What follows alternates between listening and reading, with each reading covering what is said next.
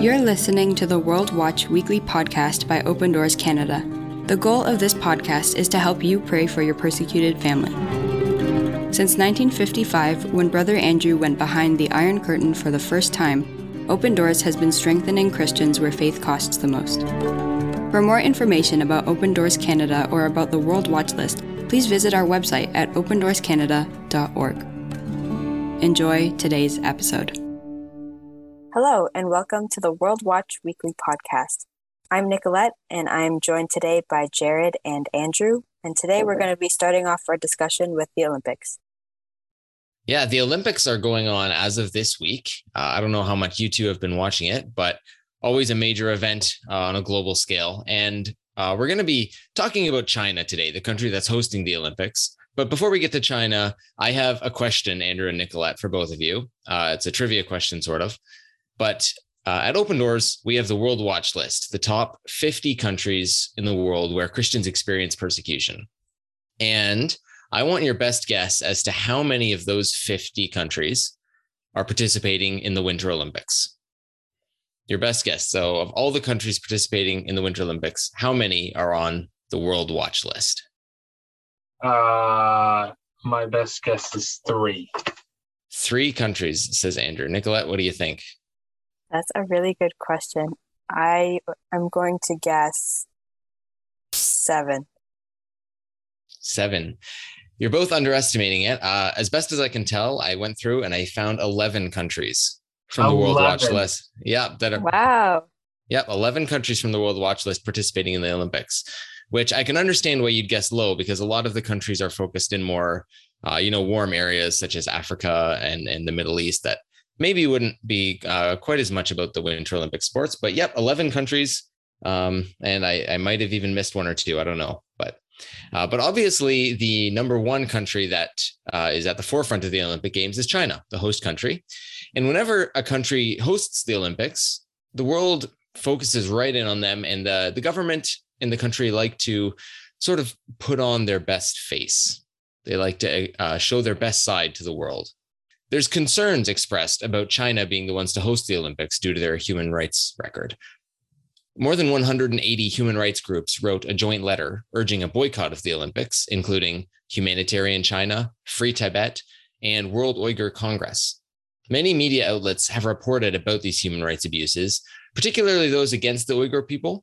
The Washington Post reports, quote, starting in 2017, China carried out a sweeping crackdown in its northwest Xinjiang region under the banner of counterterrorism. It was a harsh campaign to forcibly assimilate the Uyghur population, a mostly Muslim ethnic minority group native to Xinjiang. Scholars estimate that Chinese authorities detained more than 1 million Uyghurs in centers and re-education camps, end quote. A horrific display of human rights violations. But there are also human rights abuses against other ethnic and religious minorities. And among those abuses, of course, is the persecution of Christians. Now, we don't want to ignore what is happening to other groups that are experiencing violence. And we do know that the Uyghur people are certainly a large focus of other groups and the media because of the atrocities against them. But those are not our focus. And we don't want to pretend like we're the most well-informed people about those situations. But we do want to encourage you and remind you to be praying for all people who are victims of violence in China. But the theme of our podcast, of course, is the global church. And so today we're going to talk about the church in China. So China is number 17 on the World Watch List, but the church in China is increasingly restricted. Persecution in China could be called cultural pressure. The Chinese Communist Party is determined to retain Chinese cultural identity and values, and in doing so, they hold strict control over the country. The government holds power over every aspect of society. Mm-hmm. The government of China officially endorses state atheism. Now, Chinese culture is steeped in faiths like Buddhism and Taoism, as well as Confucianism. And so maintaining the cultural identity allows for these practices. And while other religions are officially and technically legal, this is really just in word and is not really practiced. For instance, organized religions such as Christianity are seen as threats against the government. Evangelism and proselytizing are disruptive to the culture. There is an officially legal church in China called the Three Self-Patriotic Movement, and the churches are required to register in this movement to be legal. But even these churches are monitored very closely. Surveillance in China is the most oppressive and sophisticated in the world. Church attendance is rigorously monitored, and many churches are being closed down, whether they are independent or belong to the Three Self movement. It remains illegal for children under the age of 18 to attend church.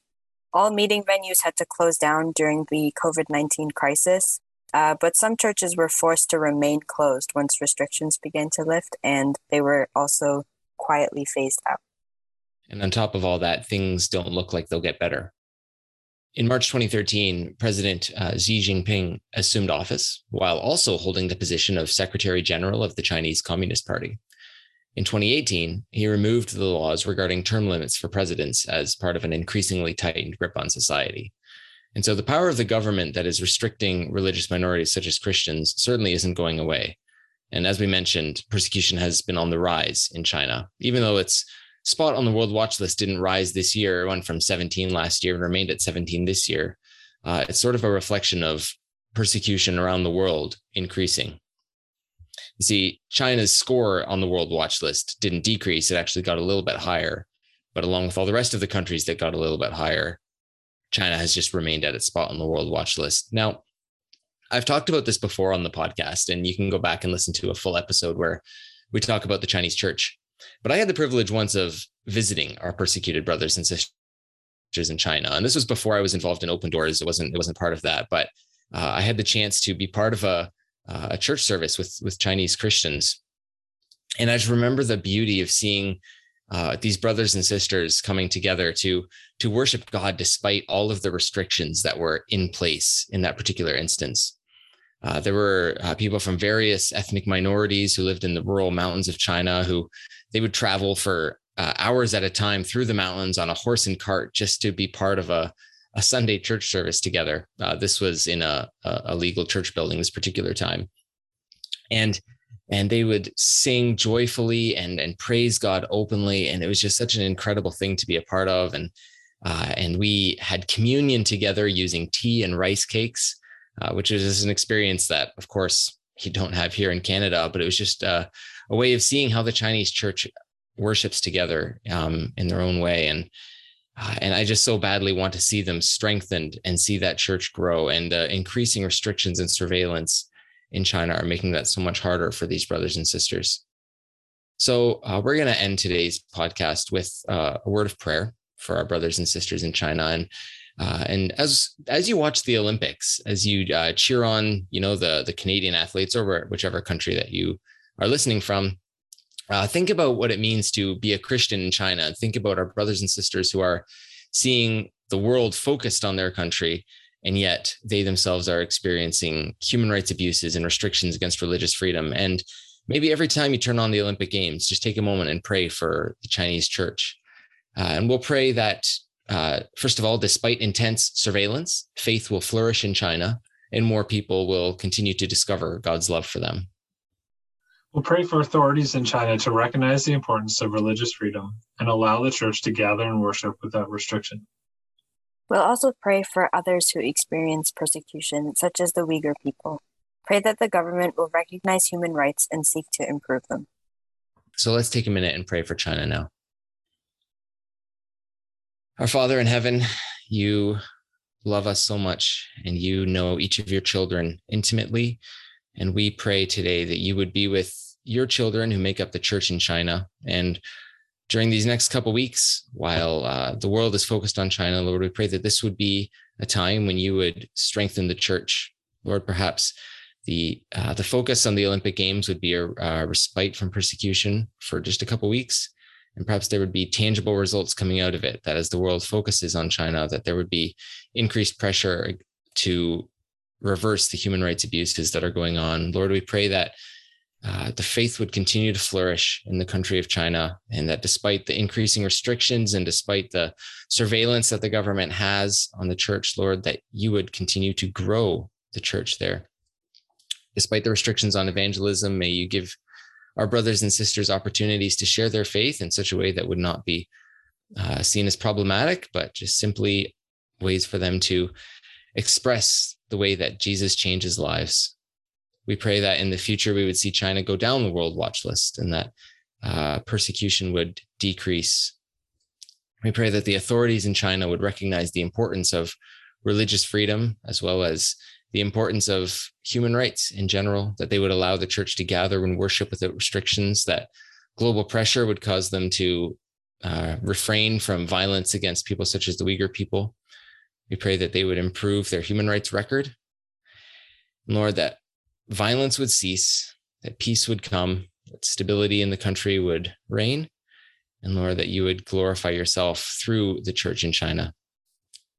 We pray for all of these things in the name of Jesus, the Prince of Peace. Amen. Amen. Well, thank you so much for listening to today's episode. We hope you enjoyed it. As always, we encourage you to follow us on social media at Open Doors Canada. If you would like to send us a question, email us at podcast@odcan.org, and we'd love to hear from you. God bless. See you next week.